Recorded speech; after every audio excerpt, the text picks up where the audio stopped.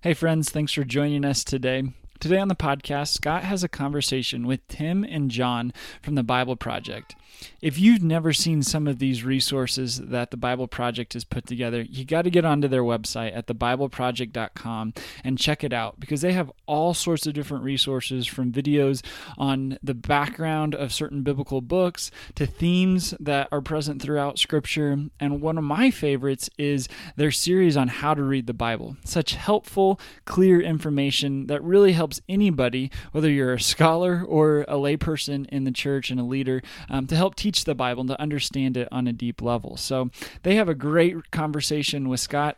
Actually, this is just the first part of a two-part conversation that we're going to be sponsoring here on Kingdom Roots. So you'll notice some of the music is different than what we normally have, and that's because this is actually a conversation that Scott, Tim, and John have on their podcast, the Bible Project podcast, and they've graciously let us use the audio for the Kingdom Roots podcast. So thanks so much for joining us, and without further ado, here's the episode. All right, Scott, welcome. Good to be with you. So, yes, we get to interview scholars that I'm reading and that I'm learning from time to time. This is only the second time we've had somebody be able to come here, so we're grateful. Oh, good. You're here in town for some other things, too. Yes. But we're glad I'm glad to be back in Portland. It's raining. That's what Portland should be. That's right. It was snowing earlier. Yeah. I don't call that snow. We know what real. That's right. We know what real snow is. Snow for us. Yeah, that's right. I've talked about you on the podcast or your work. We've said a bit about you to intro this episode, but you're a professor at Northern Seminary now. Yes. In Illinois. You've been there for a number of years now. This is finishing, Yeah. 7 years. Yep. And you teach courses on New Testament. Yeah, I teach a Master of Arts in New Testament program, where we have a lot of live students. One of my students lives in the Netherlands. Huh. I have 2 DMin groups, cohorts. Doctor of Ministry. Doctor of Ministry. Yep. Yeah, those are and then I do some other courses. Sure. When the schedule permits, but Yeah. And you write a lot. I do. I get headaches when I don't write. Oh, wow. When you don't write, you get Oh, it. interesting. Yeah. So I normally I teach on Mondays. Mm-hmm. And Tuesday through Friday, I'm home, unless I'm traveling like this. Got it. And I'm usually at my computer by 7:30, sometimes 7. Uh-huh.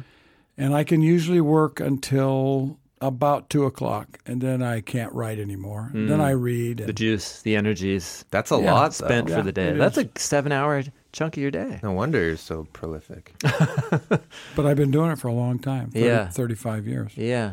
You've formed a habit in terms of Yes. like it's a way of life for you, reading, taking notes, and writing.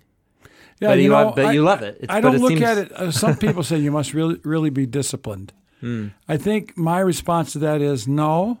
I don't know what else to do with my time, because this is what I do. I get up in the morning expecting to write, and I'll take breaks from a book or something. Right now, I'm translating the New Testament for InterVarsity to match John Goldingay's First Testament. Oh, you And, are? yeah, Outstanding. it's called the Second Testament. So I'll finish a book. I'm right now in the middle of Mark. Yeah. When I finish Mark, I have to write a Festschrift article for a professor. Okay. So I'll do that, and then I'll go back to translating. That's what I do. That's what I do. You've been doing it for a long time. Yep. Well, that's great. I and lots of people have benefited from whether it's your habit, discipline, or joy. It seems like it's kind of all of them. Addiction. Yeah. There's lots of people who are grateful, and you've helped a lot of people. Well, thanks. A lot of people through it's a ministry of writing. It is. I've heard you talk about it. And Yeah, at one time it was more academic. But when I wrote Jesus Creed in 2004, my life changed. Yeah. Yes. I want to save that. Okay. I want to talk about that Okay. when you had that experience. But knowing that you were coming, I kind of reconstructed my encounter with your work throughout my education. So I have a handful of books in person. I have a number of Kindle books. And then the first time I came across your work was actually I think I'd finished second year Greek, and I was in a class on Hebrews in English, but I was forcing myself to read it in Greek because I wanted to get better. That was Challenging an book in enormous Greek. amount of work. Yes. And the warning passages Yes. that terrify many people when they read them, warning followers of Jesus about fiery judgment and these kinds of things. Anyway, so I asked my professor, what do you recommend? And so he recommended this article. I was just figuring out what articles are. Yeah. So I go to Trinity Journal. That's right. And here it is. I actually have a PDF of my original copy. And Scott, I just want to remind you, some pages have only 3 lines of text, and the whole thing is footnotes. 90% footnotes. Yeah, this one's half and half. That's good. Okay. That's good. But this academic writing. I spent a whole summer.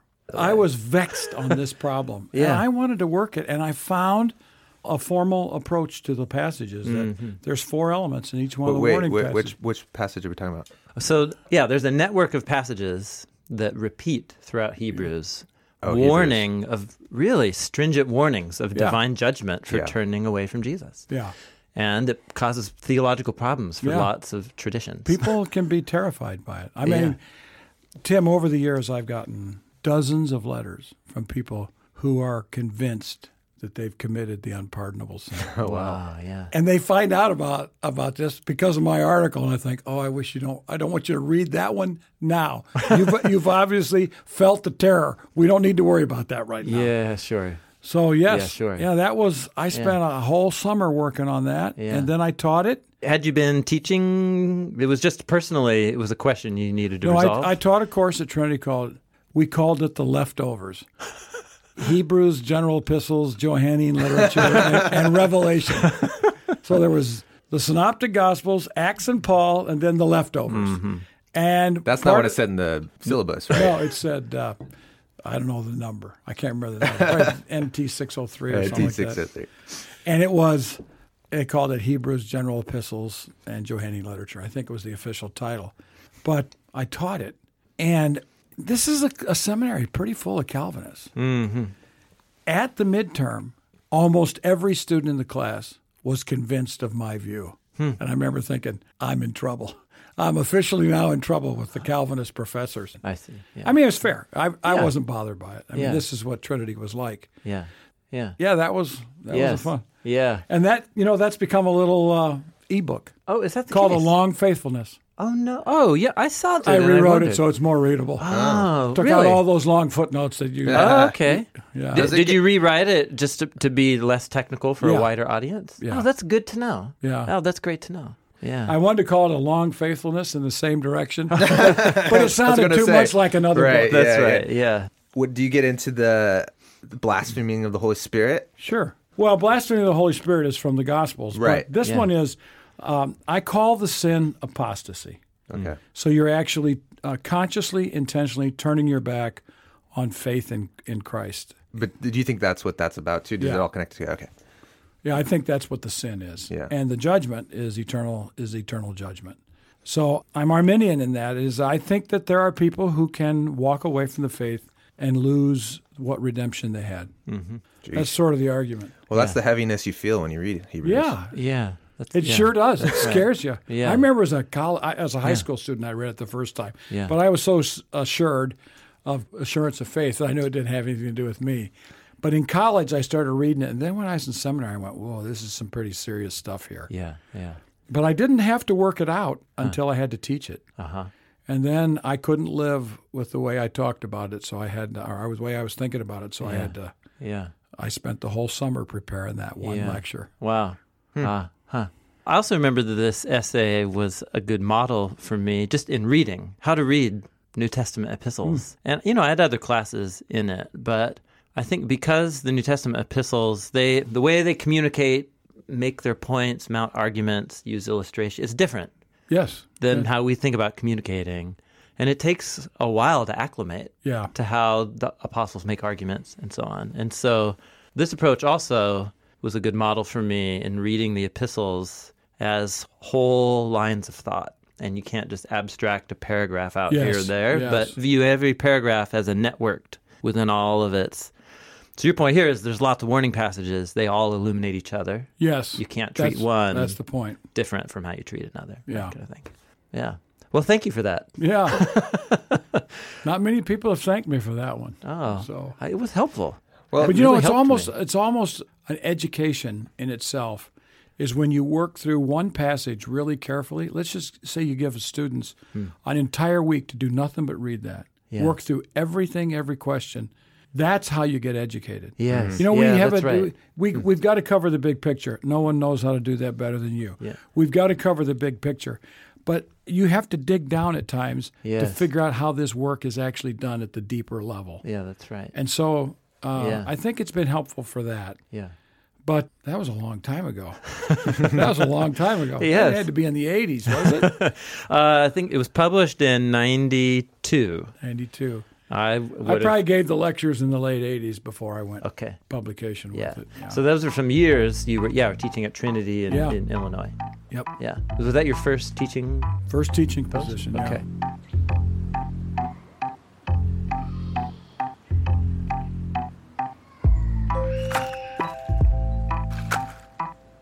Okay, so next step in this journey of me discovering Scott McKnight's work. The next one was a volume in a series called Yes. Guides to New Testament Exegesis. Yes.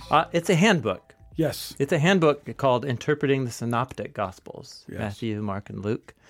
Scott, I took some classes at Multnomah, but for me this was the next level. So you were one of my first tutors Oh, in good, teaching me good. to read the Synoptic Gospels. Thank you so much. Well, thank you. That's neat. That's neat. No, really, I've come back to this so many times. There were many things that were interesting to me. So I think I had only been following Jesus and reading the Gospels for a couple years before I enrolled for classes. So it was all still pretty fresh. And I still so remember my bewilderment at reading anything in the Bible. It was so strange to me. But Jesus was awesome. I was compelled by him and that he was amazing. So I read the Gospels a lot, but I just constantly had this sense of like, I don't really have a clue what's going on here on any given page about how to follow a narrative argument, how the portrait of Jesus is advancing and developing, building. And so it was actually in the same series, Tom Schreiner has a volume on how to read the epistles Yep. that I Paul found and really Epistle. helpful. Yep. And so I saw in the library, I was like, oh, this is a series. Scott McKnight. Hey, I read him on the warning passage in Hebrews. And so there you go. And so this helped me immensely, especially the latter half about how each Matthew, Mark, and Luke are developing distinct motifs that are unique, and how to trace a motif through repeated words and themes and ideas, as well as how to compare the synoptics. I was helped immensely. So thank you Yeah, well, for that. that was my first book. Yes, tell me about wow. the genesis of this book. My PhD supervisor, Jimmy Dunn, and my external examiner, Graham Stanton, wanted me to publish my dissertation. I was teaching Synoptic Gospels. So I sat down to start my dissertation and revise it. I worked one day, and I said to my wife, I'm never going to do this again. I'm not touching this Matthew 10 again. I did my work on that. I don't want to revise it. Yeah. I want to write something for my students. So I'd been building notes. I was helped by Murray Harris and Richard Longenecker and Walt Liefeld, who had taught synoptics at Trinity, and there were notes that were passing around. I got permission from Walt Liefeld to use a little bit of what he had said. And so I started building my own lecture notes on the Synoptic Gospels, and I had just gotten an Apple Macintosh 512K. Are you old enough to remember that? That's the processing power, 512? I don't know what that means. It was small, though. I could type about 20, It wasn't one of the neon ones. 25. I'm guessing. Oh, no, way before that. This was the little square box. No. It was, I could type about 25 pages, and I had to change discs. Okay. So then it was 512KE. Oh, you got an that was the hard external drive drive. space then, yeah. Then you That got was it the hard one drive space. outside, Yeah. and then you could go 100 pages or something. Yeah. on Isn't that a disc. amazing? I still have all my discs. Whoa. I have a whole drawer full of nothing but these I'm- little discs. I'm sure they don't work anymore. I'm sure they don't. It doesn't matter because I don't Yeah. have the computer either. But I started building it, and I would write it out. And because our lectures were a little bit more formal, I would write it all out. And the next thing I realized, I had something like a book. So at an SBL meeting, I talked to an editor, Alan Fisher, and then his colleague, Jim Kinney at Baker, and they said, why don't you be the editor for a series? So I wrote the Synoptics, and then I asked some friends to do the other ones, and we did a little introduction to New Testament exegesis. Yeah, it was like 5 or 6 volumes. Yeah. And it worked, and it was fun. Yeah. Ramsey Michaels did Revelation. Yeah, totally. Drew Totter did Hebrews. Very good book. Yeah, the whole series I ended up getting. And there's lots of books on the synoptic problem. Yes. The historical question of the relation. But just like reading, next level depth reading tools. Maybe it exists, but I haven't quite found its equal. Is when I was doing synoptic gospel studies, redaction criticism and literary and sometimes called composition criticism were the thing. And so people were studying, how does Matthew present the disciples? How does Mark present the disciples? Luke? Some people got into John as well, but the synoptics are distinct. Well, that almost, and the synoptic problem was always involved. So that's what I was teaching. And all of a sudden, it all died. And it became historical Jesus studies. And at SBL, the Matthew seminar... SBL is Society of Biblical Literature. Shrunk from Interesting. 125 people to 20. And the historical Jesus seminar, we're talking the glory days of Tom Wright, Paula Fredrickson, John Dominic Cross, and Mark Borg. Yeah. I was in sessions where there were over 1,000 professors in one session listening to other professors. Now, professors have big enough egos that you can't get 1,000 of them together to listen to one person for anything.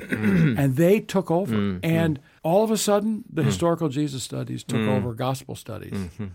And that lasted for almost a decade. The first time I heard that phrase was just a week ago. Someone told me. What's that? The historical Jesus. Historical Jesus studies. But it was a thing. Yeah. And I was like, I don't even know what that is. I still don't know what it is. What it means is, now this is critical, because I define this very carefully, and I get into arguments with someone named N.T. Wright about this, it's not, historical Jesus is not what Jesus was like. So it's not baptizing Jesus in his historical context. It's looking at the Gospels with a skeptical eye, saying not all this stuff was said and done. You're talking about the agenda of this academic program. That's what it does. Yes. And they try to find what Jesus was really like over against what the church believes. Yeah. And when I asked the guy who was telling me about this, I said, well, where else but the Gospels do we have any information about Jesus? Well, other than our Gospels, there's some other Gospels, you know. The other Gospels, and there would be Jewish information from the Dead Sea Scrolls and stuff that would filter in, but Jesus isn't there. Okay. You've got to use the Gospels. You don't use the Gospels, you're not going to get anywhere. Yeah. But some people are very generous with non-canonical Gospels, the Gospels not in our Bible, and very critical of the canonical. Yeah, Gospels. right. Yeah. So that's what historical Jesus studies does. Okay. Yeah. So, well, that's a great transition for our next stop on the tour. Yes. Yeah. So there were 2 books. I'm looking. A book you wrote, A New Vision for Israel. Yes. The Teachings of Jesus in National Context. You wrote it. It published in 1999. I was late to the game. I read it in 2006. But I actually discovered this and Jesus Creed around the same time. And I think... Yeah, about the same time. It was probably about 2001 when I encountered Tom Wright's big book on Jesus and the Victory of God. And then that just began a big rabbit trail for me. And so I just started reading everybody in his footnotes and figuring out historical Jesus stuff. It was my first time diving into that. And Tom Wright's book was so fun to read. It was amazing to read. That was just unreal. Yeah, totally. Which one? Yeah. Jesus and the Victory of God. When I read that, I went, whoa. Yeah. This was just a new world. Enjoyable to read. 96 or 97. Yeah, that's right. That book. 600 pages, and it could have been 1,000. Yeah, that's right. But it's a work of literary art, even just how it's organized. Anyway, he's a good writer. So are you. So this one is not well written, though. Here's what was helpful for me about it, and as I was looking through my notes, so maybe this represents I'm in year 11 now of reading the Bible in 2006, and I was beginning to make this turn of understanding Jesus. That to understand his cosmic significance, I needed to understand how the Gospels are presenting his historical mission to the Israel of his time. Yes. And that his message about the kingdom, his calls to repentance, his warnings of judgment they're not bound to the first century, but I have to first understand what they meant in that moment. And while Tom Wright's book did that, this was shorter. Yes. And there were a number of points that I felt like you clarified for me that were left hanging after Tom Wright. So I'm curious, tell me what the genesis of this book and what interested you about these ideas. Well, Bruce Chilton and Craig Evans were editing a series. And Craig came to me and asked me if I wanted to write one. And I said, I will, but I kind of want to do just a book on the teachings of Jesus. In his historical context. Craig said, go for it. So that's what I wrote. And I wanted to show that the message of Jesus about the kingdom, about ethics, about God, were all connected to the Old Testament, to the Jewish world, and that Jesus was calling the people of Israel to repent in light of the coming judgment on Jerusalem for its waywardness. Sort of like Deuteronomy type stuff, you know? Yes, yeah. That's what I did. I did not go into how Matthew presents it, Mark presents it, Luke presents it. I didn't do that. I wanted to kind of focus on the teachings of Jesus and still, in some ways, be relevant for my classes who were studying Jesus. I found when I got to North Park University in Chicago that book was too heavy for my college students. In fact, I wrote it when I was there. And it was disappointing to me that the book I wrote that I thought they could understand was too dense. So I was not able to use it as a textbook. I had too many unbelievers in my class to... That's right. You had a spiritually diverse student body 50-50 at North probably. Park. Yeah, that's right. So that book was a little too much for the non-believers. So interesting. I went in other directions. Yeah. I use more basic stuff. So in terms of, this has come up in John and I's conversations a lot, and I still think I am still reckoning with this because the four gospel portraits of Jesus are claiming universal significance for this story. They're presenting Jesus as a figure of universal significance for the whole world. But the person they're presenting is very much grounded in the dust, the grit, and politics and religious controversies of his day. You know, that's just something to wrap your mind around. Many people are introduced to Jesus' teachings, especially, completely taken out of that context, and more like Jesus is a moral philosopher. Is how a lot of people encounter the teachings of Jesus. Yeah, it complicated how I related to Jesus' teachings in the gospel, but it also made them come alive in a new way too. And John and I have talked about these themes some, but this book really helped me with that. I think I would minimize the gospel authors thinking that they're writing for a universal audience. They're writing for their audience, believing that what they have to say is valuable to other people too. Yes. But universal is pretty big, you know? Yes. They're not. Do you think there's a difference between the universal audience but universal significance, all authority in heaven and earth? In terms of cosmic significance. I believe that. That's what. That's what I mean. Yeah, I think that they believe that this Jesus that they believed in, who was crucified, who taught all these things, told these stories, did these marvelous deeds, who was crucified and raised and ascended, is the world's true Lord. They believed that. But you're dealing with, in the first century, when let's say Mark is writing in the mid-60s. He's in Rome, let's say. No one knows for sure, but scholars like to think they know those things. So let's just say 65. He's sitting there writing this book. You know, there's maybe 200 Christians in Rome, maybe 150. Tom Wright thinks 100 when Paul writes the letter. Wow. 57 A.D., so not many. So they are nobody. They have no power. So they really do believe that Jesus is the Lord and that he's coming back. But things don't look like they're in their favor. And Nero, you know, by the time Mark is writing, Nero is whacking people. And maybe Mark writes after Nero, but maybe it's right in the middle of it when he's killing people. Maybe he set the city on fire so he could rebuild the inner part of Rome. That's one of the stories that has gone on since the first century. So I think that there was a level of imagination on the part of those early Christians on the significance of Jesus that is boggling. Wow. I mean, they really thought this Jewish guy who was crucified way out there, on the far end. Nevada or something like that, where New Mexico, where hardly anybody lives. Yeah. And they think he's the Lord. Yeah. That takes courage and imagination. Yes. And they had that imagination. And they're the size of like a neighborhood association. Yeah, I mean, they're and not only that, they're in poor areas. Okay, they probably lived in what's called the Aventine, some of them. If they're in the Aventine, the senators are moving out of the Roman Forum era and moving south into this. So there'd be some Christians there. There could be some mixture with some upper-class people. But by and large, they're where all the poor people are in Rome. And they have, there's no rights. They're not citizens.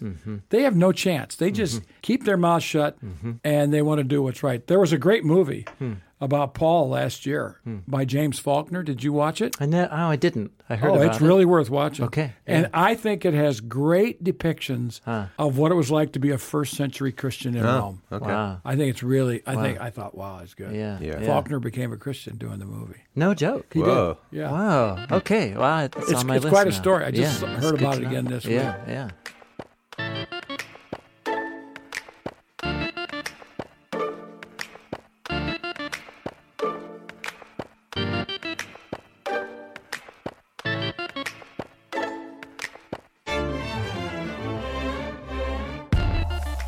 So let's talk about that imagination and about how the early Christians in the apostolic witness came into writing through the Gospels.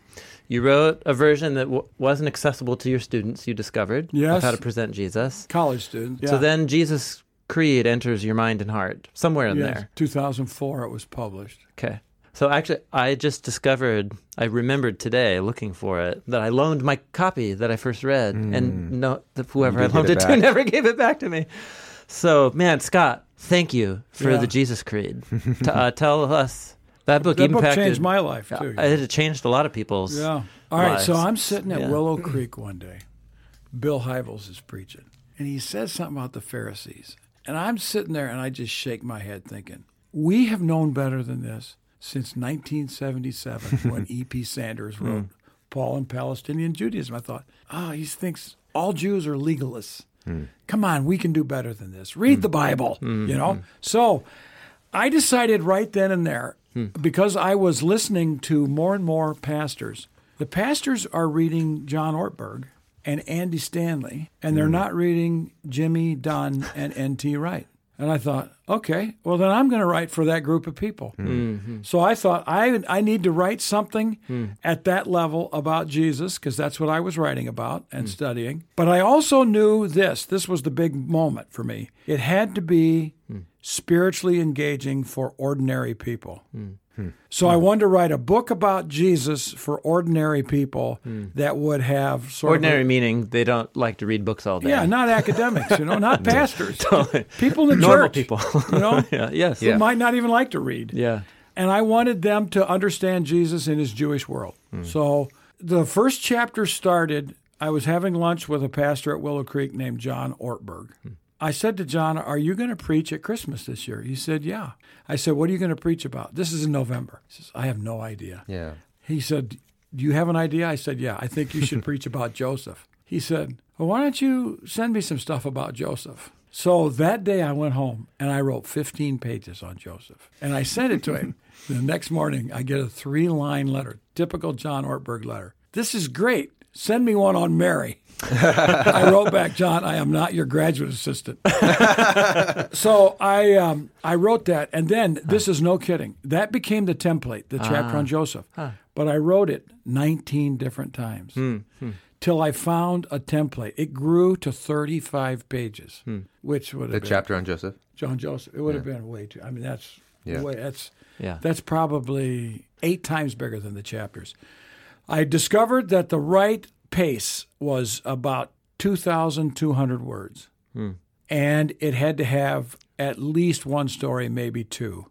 And I had to avoid, my editor wrote me and said, I'd sent her some chapters. Quit trying to prove things. Your audience believes you. Just tell us what you think. I went, I'm not used to this. I want to build a case. She says, no case. Just give me the conclusion and move on. Oh, interesting. So she was an amazing editor, Lil Copan, and she pushed me and ripped chapters apart. One chapter she wrote a great big green X on, and she said, this whole chapter sucks.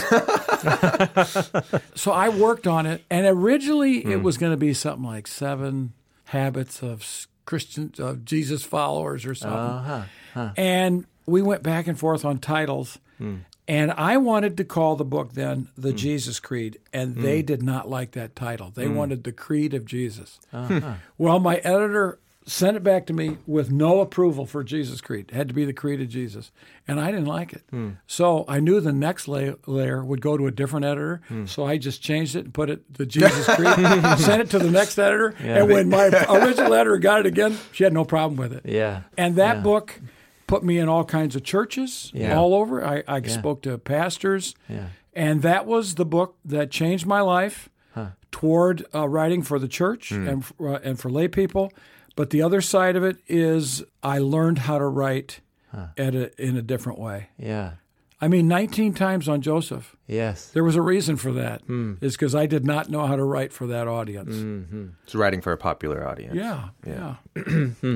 I call it, my wife calls that I have 2 kinds of books. She calls them readable books and unreadable books. Sure. I had to move it to a readable book. That was the process. The passion that comes through in that book is the Jewish heritage of Jesus and the early Jesus movement is not some cultural set of shackles that the early Christians were freed from. It was the biblical heritage that shaped Jesus and that is actually still shaping us, his followers, through him. It's a Jewish heritage, and it's beautiful. Well, and hit me square between the eyes. I was teaching 2 classes back to back. Jesus of Nazareth, 8 o'clock in the morning. 50 students in the classroom. Then I would walk across the hallway to a senior seminar on the Christian spiritual formation. And we were reading a book on Christian spiritual formation. And as I would walk from the Jesus class to this other class, I would say, the person that we're going to be talking about now has nothing to do with what Jesus was talking about. And it happened so long that I said to myself, Wait, sorry, I wasn't following. The person who wrote the book? Okay, so we're reading a book by Richard Foster called Streams of Living Water. Okay. And it goes through 6 spiritual formation traditions in the church. Okay. And each one of them focuses on one person. Oh, okay. So I'd start thinking see. about that person. I I'd see. think, well, that's really good stuff, but has nothing to do with Jesus and his Jewish world. Oh, right. So it started working backwards. I kept thinking, Yeah. so how would Jesus have framed spiritual formation? Yes. And one day I was sitting there thinking, well, he's Jewish. Every morning, Yep. every You night. say the Shema. He says Shema. Yeah. So I'm going to start with this. So I decided to explore Shema in the Gospels.